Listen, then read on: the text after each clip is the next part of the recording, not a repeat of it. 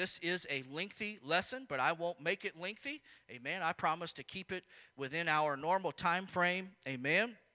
Because the purpose that Pastor has set out here, amen, for teaching this Bible study is, yes, we were in hopes that there were some individuals that would attend and be a part of this, and they would subsequently get a Bible study, amen, through that while we had them here, amen, because they were limited in the times that they could be here. So we were hoping that we would get to teach them a Bible study.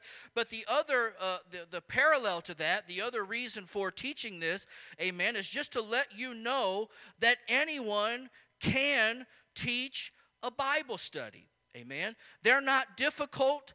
They are not deep. Amen.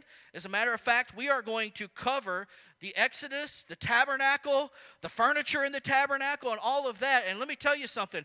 Every page in this Bible study could be a lesson in and of itself. Amen. I'll tell you the 10 plagues, if we covered the 10 plagues, you could spend a lesson on every one of the plagues. So the purpose of a one-on-one home Bible study or personal Bible study like this is it's actually twofold. Yes, you are trying to give them an understanding of the Word of God, but I would just like to let you know, unless you're in your second or third or fourth Bible study with that individual or that family, because this is meant to be a ground level first introduction Bible study, unless you are in an in-depth Bible study with those individuals, you are not trying to give them an education, a biblical education. You're trying to give them a biblical introduction. Amen.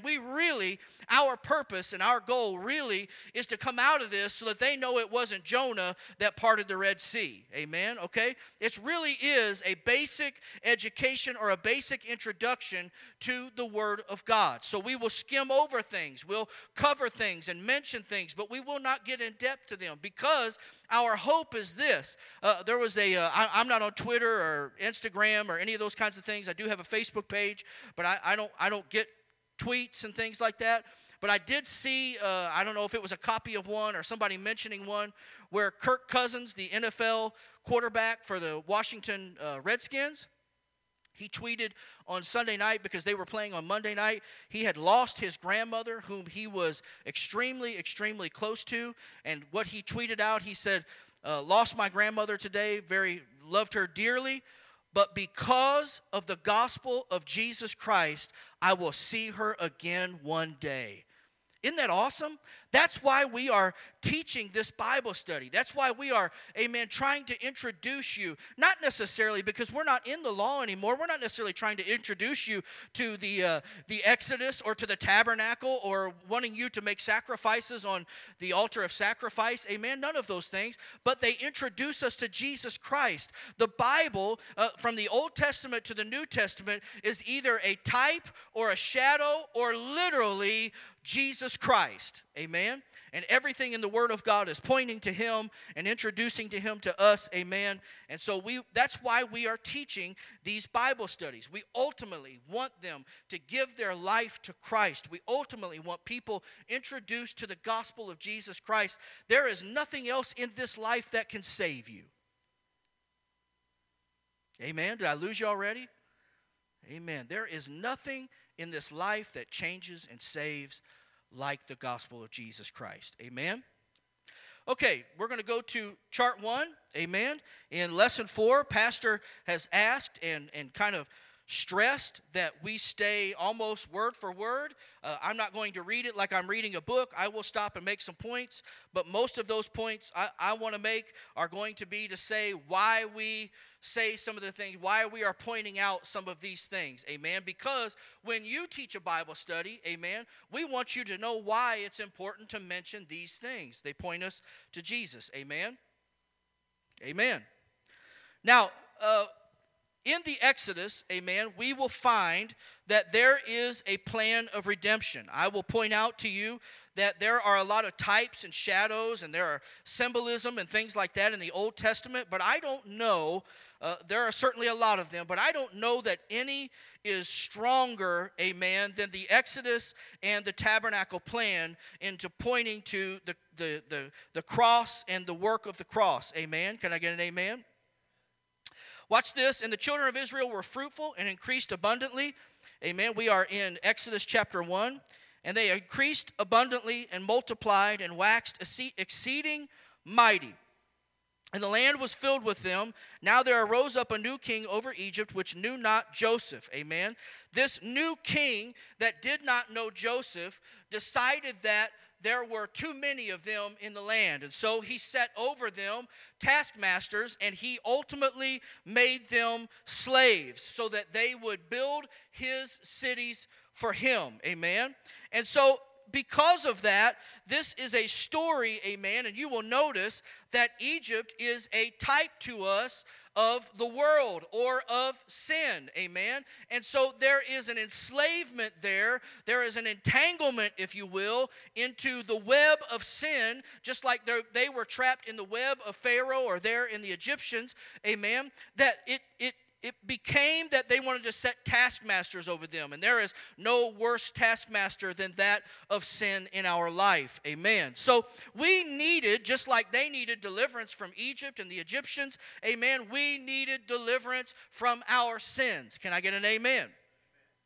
1 Corinthians teaches that we can use, amen, the flight from Egypt as an example for us today. They spent 40 years in Egypt, and then the Pharaoh became fearful, and he noticed that they were growing mighty and they were growing large in number, and he decided that if we don't do something about it, if we don't get them under control, then they may rise up and overthrow us. They may destroy us. If we were to go to war with them, amen, they would take us out. And so he was concerned about that, and he set a decree to all of the midwives that they should kill every newborn male Hebrew at the time of their birth. Exodus chapter 1 and 17 says, "But the midwives feared God and did not as the king of Egypt commanded them, but saved the men children alive. And the Pharaoh commanded all of his people to destroy the baby boys by throwing them into the river." Amen. Now,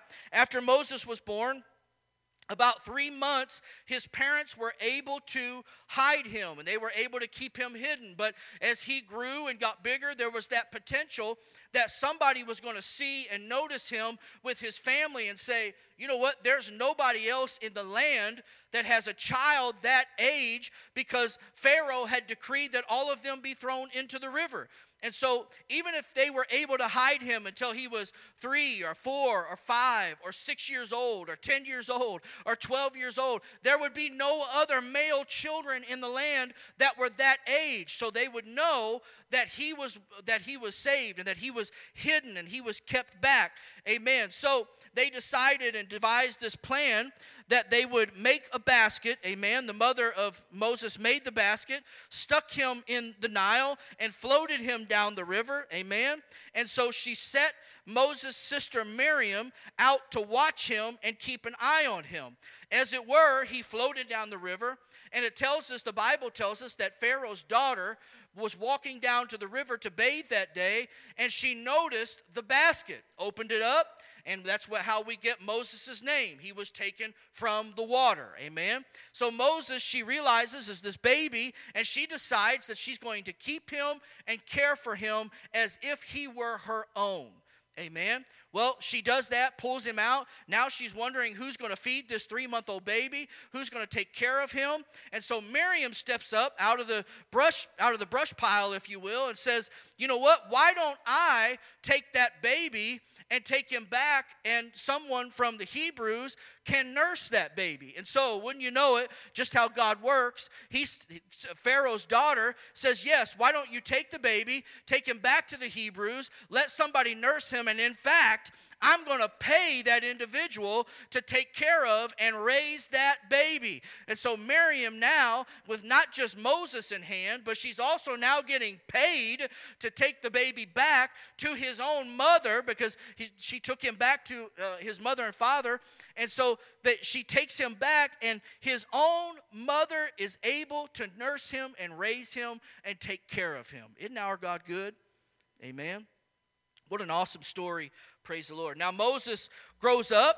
He gets older, and he's raised in the house of Pharaoh.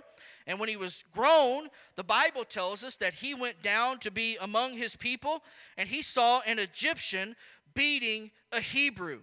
Moses, because something rose up in him, and I'm guessing it was that feeling that he didn't recognize yet, but God had probably placed inside of him a desire, amen, to be a deliverer of his people. And so when he saw that, he got kind of angry about that, and he killed that Egyptian, amen. He buried him in the sand. He goes back the next day, amen, a little bit later, and he sees two Hebrews fighting, and he attempts to separate them. And one of them says to him, "Who made thee a prince and a judge over us? Intendest thou to kill me as thou killest the Egyptian?" That's Exodus chapter 2 and verse 14. So because Moses, amen, now recognizes that the word is out, that he has killed an Egyptian, he has to run for his life, amen. And so he does.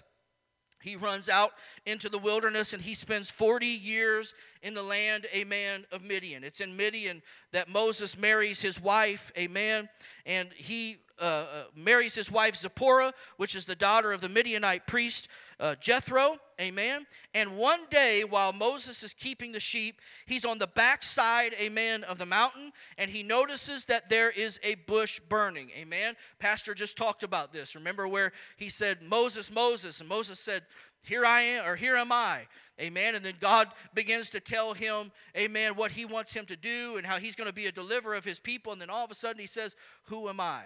Amen. I preached about it here recently as well. Let me just take this moment here to stress this in your Bible study. Amen. Sometimes we find ourselves saying, "I want to make a difference in the kingdom. I want to win souls. I want to do something. I want to reach somebody." Amen. And we raise our hand like Moses did, and we say, "Here am I, use me." And then he says, "Well, I want you to reach people. I want you to teach Bible studies. I want you to go out in the community." And we go, "Oh, I'm not an extrovert, and I'm not outgoing, and I don't have a big Bible education, and I don't know Scripture like I should." Let me encourage you today. I'm going to give you the same answer that God gave to Moses, amen? Because Moses said, he gave him all of these excuses. "I don't talk well. I stutter. I'm not the guy. Who am I? Why me?" All of those things, praise the Lord. And he made all these excuses, and God said, "Let me tell you something. I'm going to go before you. I'm going to do the work. You're going to go and you're going to talk to Pharaoh, but I'm going to do the delivering. I'm going to do the saving. I'm going to bring salvation and redemption, and I'm going to bring them out. Don't you worry. I'm going to use you. You're going to have to open your mouth. You're going to have to make some effort, but I will do the saving." Hallelujah. Let me encourage you today. There may be some things that you feel like you're not good at, that you think that you can't do. Maybe you question your own knowledge of the Scriptures, but it's right here in this book. I'm reading 90% of this. I'm bringing the lesson right here off of these pages. Amen. I could be completely uneducated in Scripture whatsoever, amen, and I could teach this Bible study, praise the Lord. I'm here to tell you, just get somebody, just open your mouth, just go, just do, amen. Find somebody and introduce them to the gospel, and I promise you this, God will not fail you. God will not let you down. He will not disappoint you. I promise you, if you have the put forth the efforts and the desire, amen, to teach somebody and reach somebody, He will go before you, and He will prepare them and their hearts and their minds, and you won't have to be a philosopher or a theologian or educated or have degrees behind your name. You just simply have to have a desire. God, I want to touch somebody. God, I want to see my people brought out. Lord, if you want to save them, I want to be a part of it. Amen? Do you want to be a part of it? Amen. Me too. I want to be a part of it. I want God to use me. I want God to use you. Amen. So God calls him, tells him what he's going to do, tells him he's going to bring him to the promised land and all of those kinds of things. And so God proves himself to Moses. Amen. And what he does is he tells Moses, take that rod that's in your hand, throw it on the ground. And so Moses does, and Moses reaches down. Amen. Because it turns into a serpent. Moses reaches down, grabs it by the tail, picks it up, and wouldn't you know it, it turns back into a rod. Moses still fleecing God and questioning and wondering what's going to happen. God says, I want you to put your hand in your jacket, and when you do, I want you to pull it out. And when Moses did, his hand was full of leprosy and white, amen. And God said, now put that hand back in your jacket. And when he did, he pulled it out, and it was as smooth as a baby's skin, amen, brand new again and healed. He was proving and encouraging himself to Moses. Can I encourage you tonight? Amen. The same miracle that God has done in your life, the same miraculous things he has done into the saving of you, whether he has broken you from addiction, whether he has brought you out from the depths, amen, maybe of hell in this life, amen, maybe he's brought you out of poverty, maybe you were born on a pew and in a chair, amen, on a church pew, on a church bench, amen. No matter the case, no matter the circumstance, you are a miracle of God. I'm here to tell you that if God can do the miracle for you, he can do it for them. If he's willing to do it for you, what did Pastor tell us on Sunday? He's the God of I will, amen. I'm here to tell you, he hasn't stopped saving people. He hasn't stopped delivering people. He has not stopped redeeming people and bringing them out of drug addiction and sin and problems, amen. And everybody these days has issues. God hasn't stopped delivering people from their issues. He is the God of miracles then and today and forevermore. Can I get an amen? So Moses, praise the Lord, decides that he's going to go before Pharaoh. And Moses, amen, is now instructed of 10 plagues that will be brought, amen, against the Egyptians. And Moses obeyed the Lord. He returned to Egypt. He went to Pharaoh, amen. God used the very things, amen, that the Egyptians used in their worship. They idolized things. They built idols to the things that God used as plagues to them. You know why?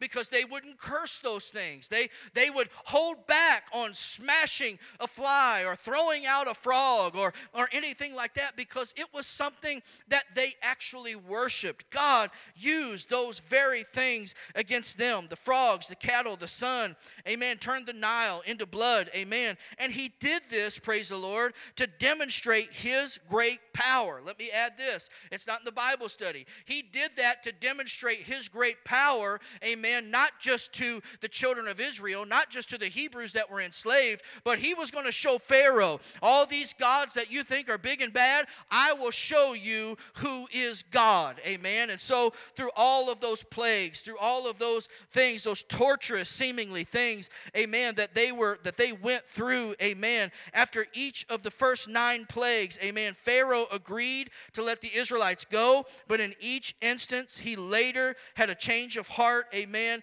and he changed his mind and he would not let God's people go. So there had to be that 10th plague, that final one where Moses was told to speak to the congregation. He told them, take a male lamb of the first year without blemish for each household. He instructed them to kill that lamb and apply its blood to the doorposts and to the lintel of each house. They were then to roast that lamb and eat that lamb and bitter herbs as well, amen. And they were told to eat in haste with their shoes on their feet, amen. And wouldn't you know it, praise God, that in the middle of the night, that death angel came, amen, and God began to pass over. He began to go through where they were staying there in Goshen, and everybody that had taken the blood of that lamb and had put it on the doorposts and over the lintel. Amen. That's why we get that word Passover. That's why we celebrate a Passover. Amen. Because everybody that applied the blood to their doorpost when death came floating through or passing through, amen, it passed over the households that did it God's way. Those that stayed behind the blood. Hallelujah. I heard Brother Scott Graham teach decades ago. Amen. Yeah, I've been doing this that long, a couple of decades ago. He talked about the children that were inside the house that saw all of the Egyptian children still out playing and enjoying the sunshine and all of that. And maybe they asked their parents, why can't we go outside? Why can't we enjoy the night air? Why can't we? And the mom said, and the dad said, you've got to stay behind the blood. Hallelujah. Can I tell you today that the blood of Jesus Christ is the only thing that will save you, that will spare you? Hallelujah. Can I tell you that sin, when it is finished, it bringeth forth death, and when that death comes knocking on your door, you want to have the blood of Jesus Christ applied to your life. That's why we say there's types and shadows in the Old Testament, because God was showing us that I'm going to have a way, I'm going to have a plan, I'm going to have a detail, I'm going to have a blueprint, and if you'll just follow it. You don't have to do anything extraordinary. Just follow. You don't have to do anything, amen, that's going to set off fireworks. Just be obedient. Hallelujah. Don't try to find your own way. Don't try to find an easier way. If the blood needs to be applied, and the Bible tells us that there is no remission without the shedding of blood, I'm here to tell you that the blood of Jesus Christ is what will wash away your sins. Hallelujah. And if you want them remitted and removed and washed away, and as far as the east is from the west, it's going to be by the blood of Jesus Christ, the blood of the spotless Lamb, hallelujah, that laid his life down on Calvary. Can I get an amen? So they stayed behind the blood, amen, and they were saved, and they were, amen, brought out of Egypt, if you will, and they were set free from that plague, amen, and exempt from that. Pharaoh finally agrees and says, I'm going to let you go, and you can go and take. They took things with them, and God led them by a pillar of fire by night, amen, a pillar of cloud by day. He protected them, amen. The people left Egypt, and they came to the Red Sea. The Bible tells us that they stood there, and they began to be fearful, and they began to complain and wonder, why did God bring us, amen, out here and out of Egypt just to watch us die here at the Red Sea, and just to keep things moving? Moses raised his staff that day, and the wind began to blow, and it began to part those waters, amen, and they crossed over on dry ground. The Bible tells us that they got over on the other side, and wouldn't you know it, Pharaoh changed his mind again, even after such a tragic thing in his land. He changed his mind and followed them with a mighty army, amen. Tracked with them across the Red Sea, across and followed them out into that dry land that had been divided by the waters. Amen. The Bible tells us that when his army got out there, the wheels came off of their chariots, and those waters rolled back down over the top of them and destroyed every one of Pharaoh and his army and the Egyptians. Amen. This is a type and a shadow to you and I. Why do we bring it up? Why do we teach it in a Bible study? I'm here to tell you, if you'll stay behind the blood, you'll be delivered. If you'll get behind the blood, amen, God will bring you out. He'll deliver you, and he'll set you free from your bondage. But watch this. There's another step. You're going to come to the water, amen, and you're going to need to be baptized. You're going to have to go down in the wonderful name of Jesus Christ. Why? For the remission or the removal of your sins. How does that have to do with this story? The Egyptians, which I told you are a type, amen, of sin, and they are a parallel of sin to you and I in this life, amen. They begin to follow after the children of Israel. Let me tell you something. If you don't go down in Jesus' name, if you don't get your life washed clean by the blood of Jesus Christ, if you don't go down in baptism, amen, your sins will follow you the rest of your life. They will constantly haunt you and be knocking on your door and whispering in your ear, amen. But there's something triumphant if you will just cross over, if you'll just go through the water, hallelujah, if you'll just allow, amen, the waters of baptism to come over your life, amen. I'm here to tell you, you have a promise in the scripture, in the word of God, that says he will wash them away, hallelujah. You will come up out of the water, a new creature in Christ, hallelujah. Old things will be passed away, and behold, all things will become new. Let me tell you something. They stood on the other side of the water, free and liberated, hallelujah. They didn't no longer had taskmasters. They were no longer slaves. They no longer had an army that was going to come after them. If they caught them, they would slay them and kill them on the spot, hallelujah. But because they crossed through the water, hallelujah, and the water came down over their oppressors and over those that sought them, amen, they were ultimately set free. Why do we teach this? Why do we go over the Exodus? Amen. Why will we get into the tabernacle? I'm here to tell you, because all through the Old Testament and all through the Word of God, Scripture is telling us that there's something greater to come, that if you'll just pay attention, amen, what they had to go through, you will have to go through, but on a spiritual level, hallelujah, you'll have to stay behind the blood. You got to go through the water, hallelujah. But if you do it God's way and God's plan and take His steps and follow His blueprint, you will be set free. Can I get an amen? I'm kind of preaching a little bit. I didn't mean to be. Amen. Teaching a Bible study. You can do this, folks. You can teach this. How many of you have your binder here tonight? About 8 or 10 of you? I'm following it pretty close, aren't I? Almost word for word. Now, I'm getting a little bit excited just because that's what I do sometimes. And so I'm getting out there a little bit on some of this. But I'm pretty much following this word for word. You can do this. Let's move on. Israel is at Sinai. Amen. They're on the other side of the Red Sea. They've been set free. Amen. Moses brings Israel to the Red Sea into the wilderness of Sinai. And when they came to Moriah, they found bitter water, unsuitable for drinking. Amen. God points them out to a tree. They cut that tree. They put that tree in the water. Amen. And it sweetens. You know, sometimes when we first come to the Lord, when we first experience freedom, we don't understand what's going on. And sometimes we wonder why we have to break. And I'm just going to be honest and clear with you. This is my experience.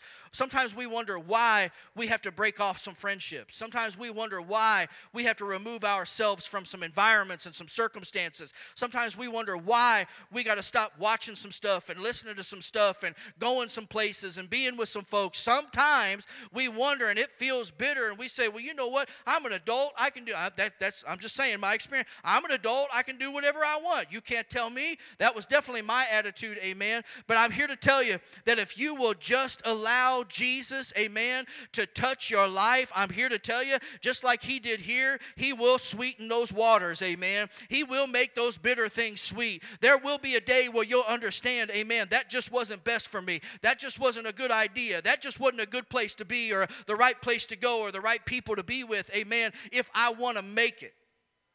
Can I get an amen? All right.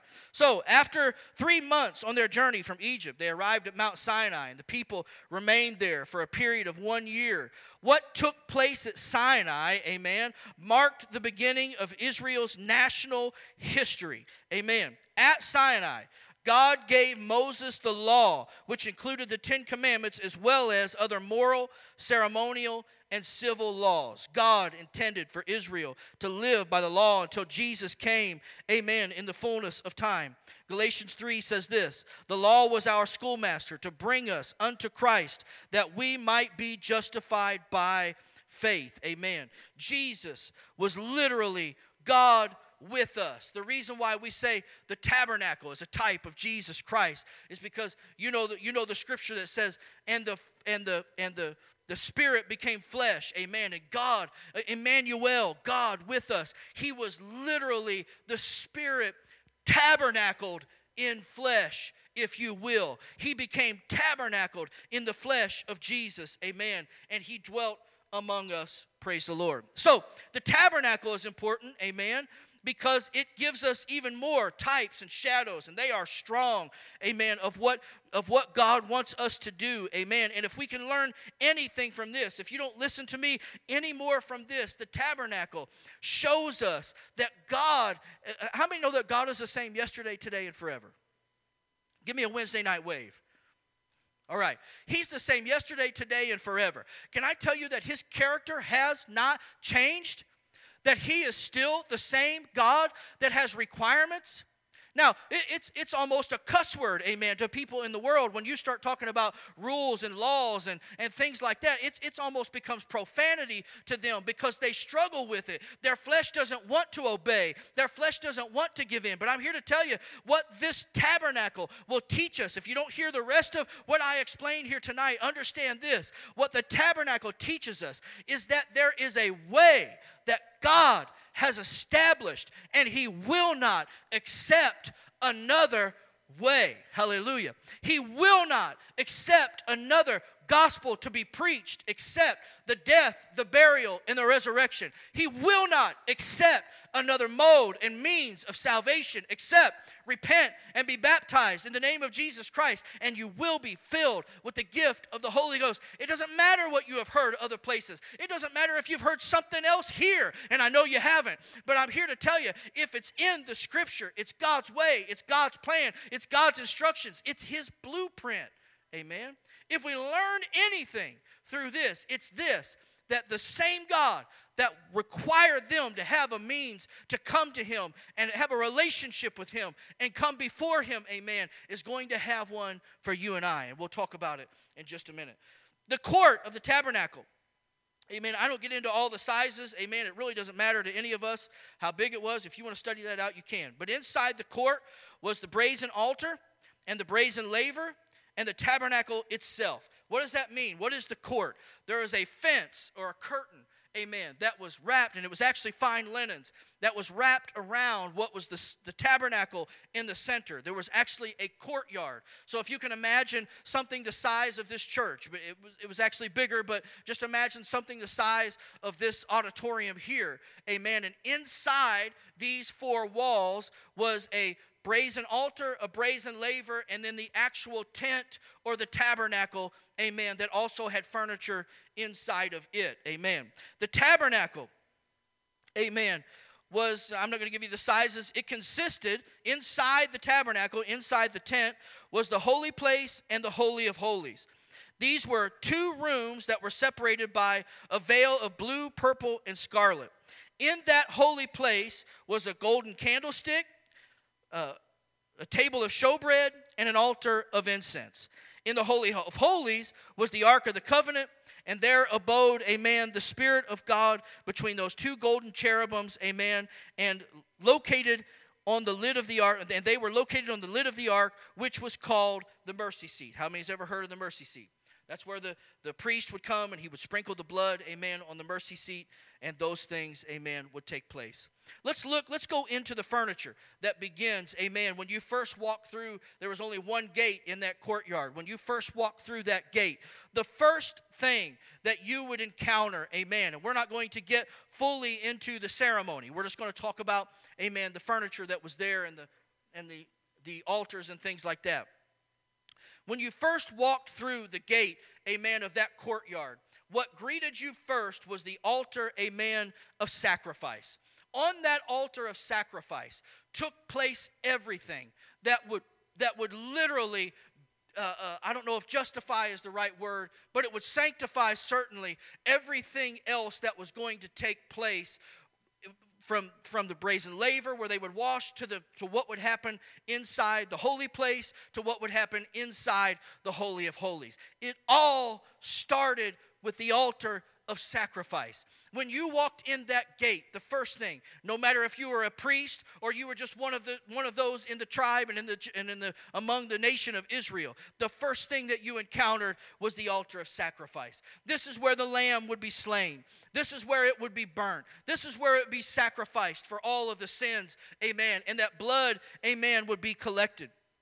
Then they would pass that altar of sacrifice, and they would come to that brazen laver, that laver of water. Now you're going to see, amen, next chart, guys.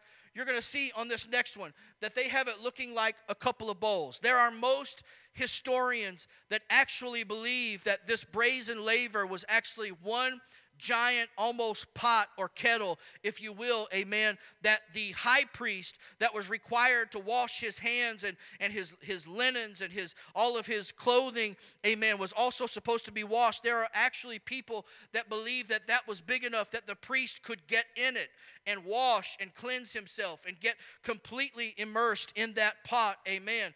This, if you will, if you'll allow me to stop and tell you what's going on here, that first altar, amen, of sacrifice that we encounter, amen, represents repentance to you and I. There must be a death. There must be blood that will be shed, amen, and that death is represented to you and I by repentance, amen, when we start talking about the gospel of Jesus Christ. That next step where that high priest would wash his hands and his feet and he would make sure, amen, that he was clean clean and that he was able to enter into the holy place. That represents baptism to you and I, where there will be a washing and a cleansing, amen.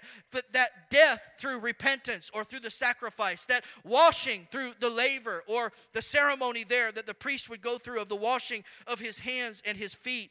But then he would enter into the holy place, hallelujah, which is the place of worship. Can I tell you, church, amen, anytime you start and you're going to enter into a time or a place of worship with God, can I tell you to start just as soon as you enter into the gates, amen. The Bible tells us enter into his gates with thanksgiving and into his courts with praise. Can you envision, if you will, the courtyard of the tabernacle, amen, in your life, and know that the first thing that you're going to encounter is going to be the altar of sacrifice. It's important that you and I die out to our ways. It's important that you and I repent and make sure that our heart and our mind has been sanctified and cleansed, amen.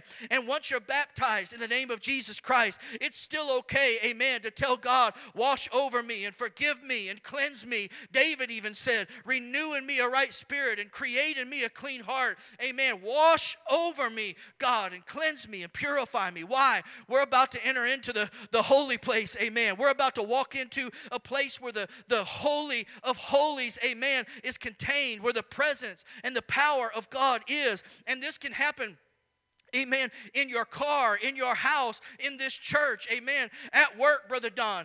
You and I have talked many times where we have been at work and we'll find ourselves with tears streaming down our face. Why? The presence of a holy God, hallelujah, is everywhere we go. And it's important that our heart is right and our minds have been cleansed and our spirit has been washed and checked, amen, by the presence and the power of God. Can I get an amen?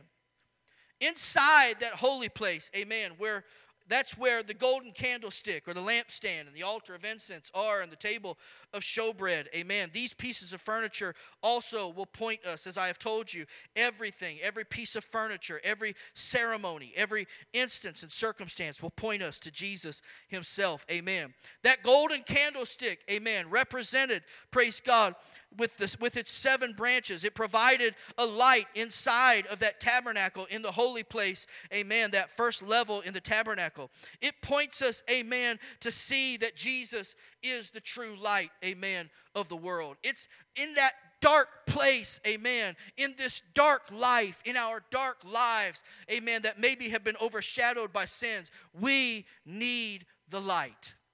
Can I get an amen?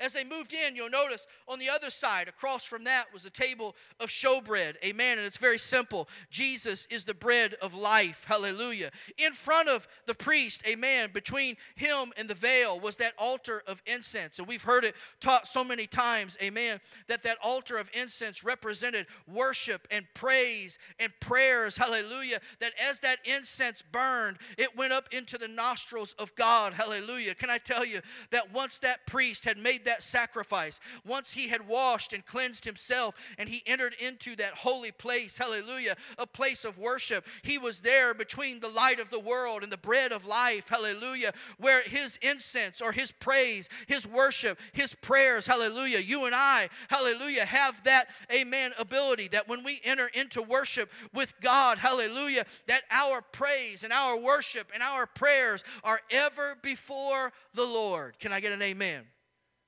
Between them and, hallelujah, that altar of incense, and on the other side of that was that veil, and inside, beyond and behind that veil, hallelujah, praise God, next chart, guys, that behind that veil, hallelujah, was the Holy of Holies, hallelujah. This place, amen, was the greatest, if you will, of all. It was the most important.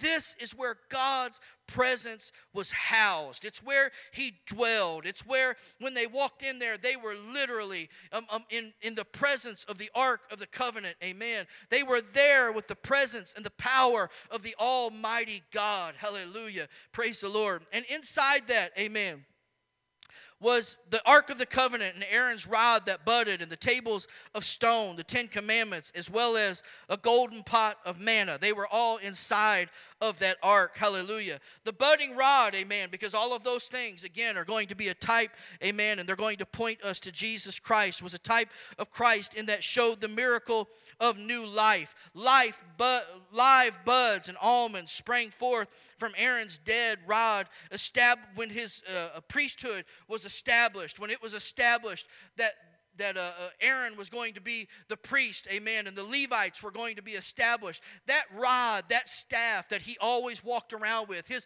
walking stick, if you will, began to have real buds and almonds on it, amen, showing that Jesus is the way to new life, amen, and he is the center, amen, where we will receive new life. That golden pot of manna was a reminder, amen, of God's ability to provide miraculously for the needs of his children, amen, even though you're in the middle of a wilderness situation. The law written on the tables of stone gave God's direction to the nation of Israel. Resting on the top of the ark was the mercy seat made of pure gold. The mercy seat was stained with the blood of an innocent sacrifice. It represents the redemptive work of Christ's death. By his mercy, he saved us. Titus 3:5. Amen.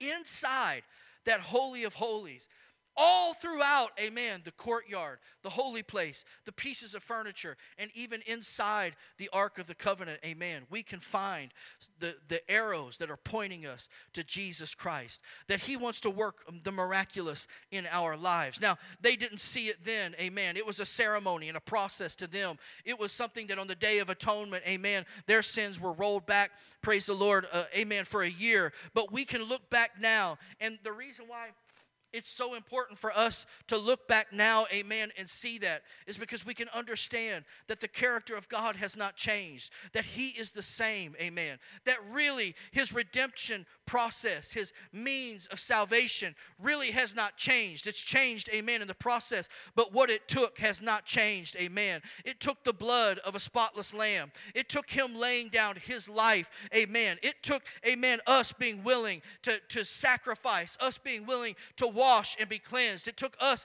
being willing to seek him out and decree and declare him the light of our life, the bread of our life. It took us being willing, amen, to worship him and praise him and let that go before him, amen. And that's why we see, amen, on the day that Christ died, amen, that veil that was behind the altar of incense, amen, that veil was rent in two, amen, from top to bottom that day, hallelujah. And now we have unlimited access to God and his presence and his power and his provision, hallelujah.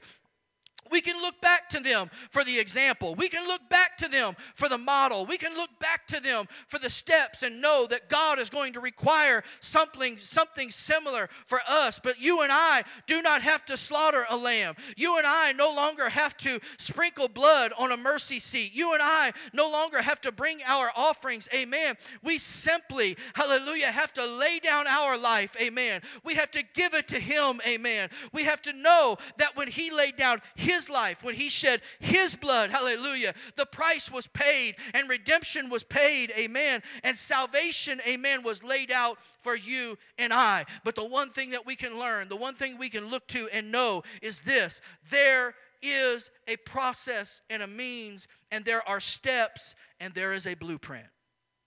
Can I get an amen? Salvation is not a free-for-all. It's just not. That's not me being hard. That's not me being legalistic.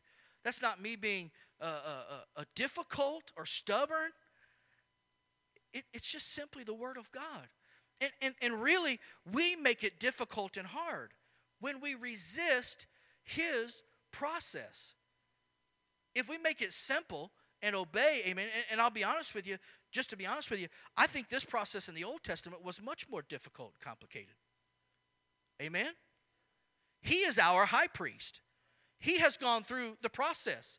He has shed the blood. He has laid down his life. Amen. He has rent the veil, amen, so that there is access for you and I and all of us. We don't need a priest anymore to go in before us. The process was much more complicated in the Old Testament, but we can look at it because it is a mirror, it's a type, it's an image, it's a shadow of what we must do. There must be a death, there must be a washing, and there must be an infilling of His Spirit and His presence. Can I get an amen?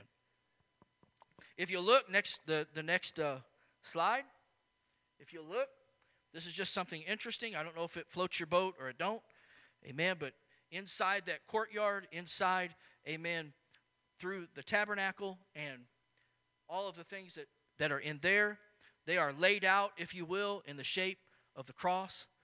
I don't know if that was something that was done on purpose or if that's just clever in this Bible study, but certainly it was not done by accident. Amen. There is a process that we must go through, and we can see all through the tabernacle, amen, that the cross was laid out for us, not just in the shape of the furniture, but in the workings of everything that took place inside of that courtyard and that tabernacle, amen. Jesus was the offering for our sin. We need to be baptized in the name of Jesus Christ, amen.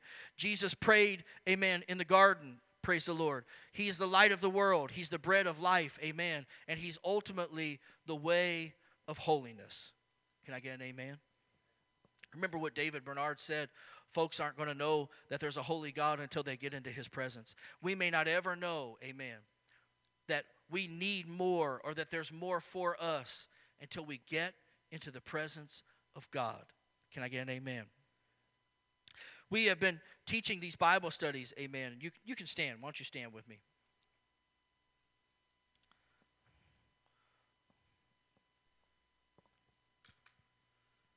These Bible studies are so important. They introduce people to the, I've got stitches in my mouth, and I'm trying to make sure I feel like I'm bleeding. So, these Bible studies are so crucial and so important. Does everybody that gets saved go through a Bible study? Brother Don, no. I didn't go through a Bible study. I mean, I guess ultimately I did eventually, over time being around. It's not necessarily essential, I guess. But man, it helps. It really, really, really helps. I was going to use an example. I'm not going to put the picture up anymore. I've changed my mind about it. But about 2 years ago, Brother Terry Sorrells and I, and where's Sister Stacy? She run out on me. She just couldn't wait.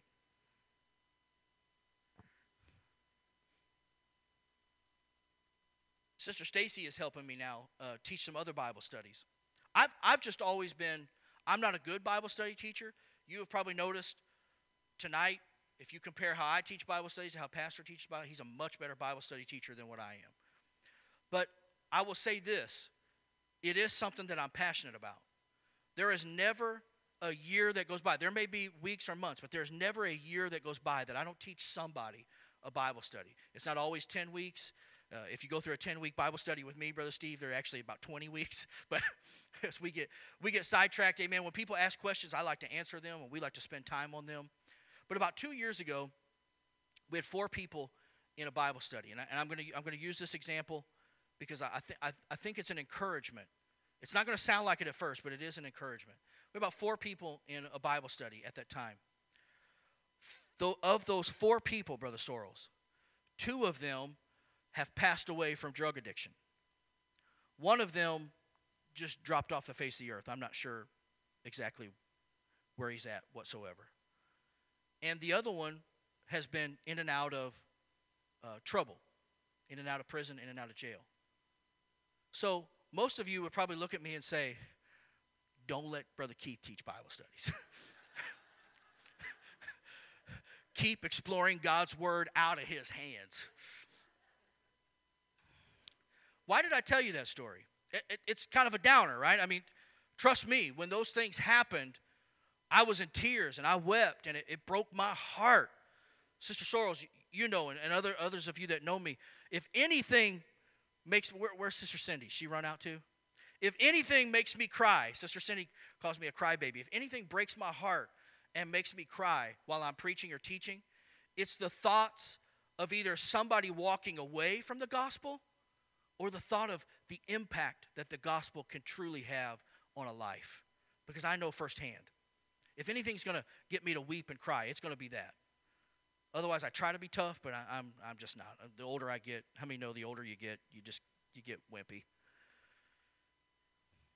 So those 4 folks, you would say, you failed. There have been times, Sister Rose, I thought I failed. I thought, man, I should have taught better. Maybe I should have spent more time. I don't know what I could have done. Sitting on the front row right here is Steve Williamson.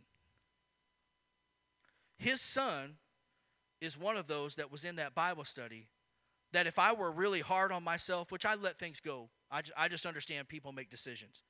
But if I were one of those that were hard on myself and said, I'm a failure, I can't do it, I can't get it done, then I would have with those folks. This man stands here, the dad of one of those that were part of that 4-person Bible study. And he would not be here today if we hadn't done that 4-person Bible study. Amen? So he's standing here in miracle. Steve, and I'm not making this a Steve show. I told Steve I was going to talk about him. He's looking around like, I told him I was going to talk about him. He's not comfortable with this, but I think it's a point worth making. About a week and a half ago was Steve's 1-year anniversary of being baptized in Jesus' name and filled with the gift of the Holy Ghost. Oh, watch this. That's great. That's awesome. Steve, how far do you got till you're done with the Bible this time? He's halfway through 2 Corinthians for his second time of reading through the Word of God in less than a year. Because I start my Bible study saying, Steve, this is what you're going to do. If you want to be successful, you got to be in the Word and you got to be in prayer. This man is faithful to the house of God. He's faithful to the Word of God.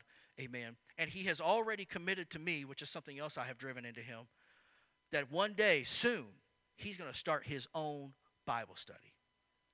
That's why we do this. Sister Amber, Sister Sharon's daughter-in-law, would not have come probably without tragedy hitting their life. Amen. But she's been here ever since. She's faithful to Bible studies. Hallelujah. She's reading her Bible. She's listening during Bible study. And about 2 weeks ago, right, Sister Stacy? About 2 weeks ago, she was struggling with something in the Word of God and in her prayer life. And she said, I want the Holy Ghost so bad. Isn't that what we want? She says, I want the Holy Ghost so bad, but you could just see the frustration. And the Holy Spirit moved into that room, and we spoke a word of faith to Amber, hallelujah, and tears began to run down her face. And the Holy Ghost, now, it was our words like Moses. We answered her, amen, but under the anointing of the Holy Ghost, hallelujah. And you know what she said? You know what? I'm going to get the Holy Ghost here real soon, hallelujah. That's why we're doing this. That's why we're teaching Bible studies.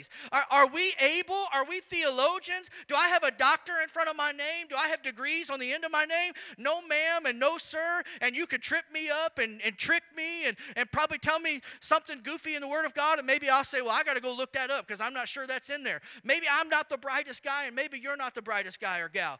Amen. But you can do this. Hallelujah. You can find somebody and teach them, and you can impact their life, and you can see the change in them. And that's why we do this. Amen.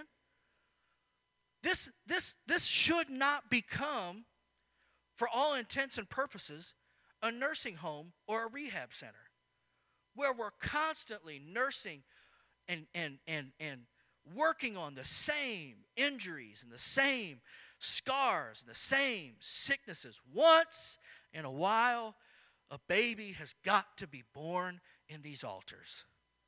Amen? And what that takes is us taking the gospel to a lost and undone world. That's why we do this. That's why Pastor is so passionately and anointed and with a burden telling us, man, he went out and got enough Bible studies. And there's a box around here somewhere. If you don't have one of these, You can get it. And that doesn't mean you're going to run out and get a Bible study tomorrow, but at least get this weapon in your hand. Amen. And that way you can be reading over it and getting familiar with it. And I guarantee you this, if you put forth those efforts where you're taking the time to get familiar with it, all of a sudden a neighbor is going to say, you know, what do you believe? You know, where do you go to church? You know, I've been thinking about getting to know the Bible a little bit better, and you can say, you know what? Why don't we explore God's Word together? Watch this. You're not going to give them an education, but you are going to give them an introduction. Hallelujah. And it's going to be something that they're going to see and they're going to feel, there's something I'm missing. I need something a little bit more. And there's another twofold. You get to build a relationship. They may not ever think that you're the smartest theologian that they ever met, praise God. But what they will do is they'll build a relationship with you. And the next thing you know, they're going to be sitting next to you. And the next thing you know, you're going to be standing next to them while they're praying and worshiping. Hallelujah. And the next thing you know, somebody's going to be baptizing them in the name of Jesus, and they're going to go through the process. Why? Because you got something started. Can I get an amen to that? Amen. Why don't we pray? I want God to continue to influence our hearts. There are a lot of folks in this place right now that are already getting involved in Bible studies. Some of you are already doing one-on-one. Some of you are joining us as we spread out our classes, amen, and we get more and more people involved in that. I want in this prayer, I want you to have a Moses moment. Can I call it a Moses moment? I just thought of that. I want you to have a Moses moment. See, I'm so smart. I want you to have, I dressed myself too, can you tell? This isn't a costume. I want you to have a Moses moment, amen, where it dawns on you, it's really not about me. Did that come across clear? I want you to have a Moses moment where you realize it's really not about my skill set or my talents or my abilities or my lack thereof. God is going to go before me. Let's pray right now. God, give me my Moses moment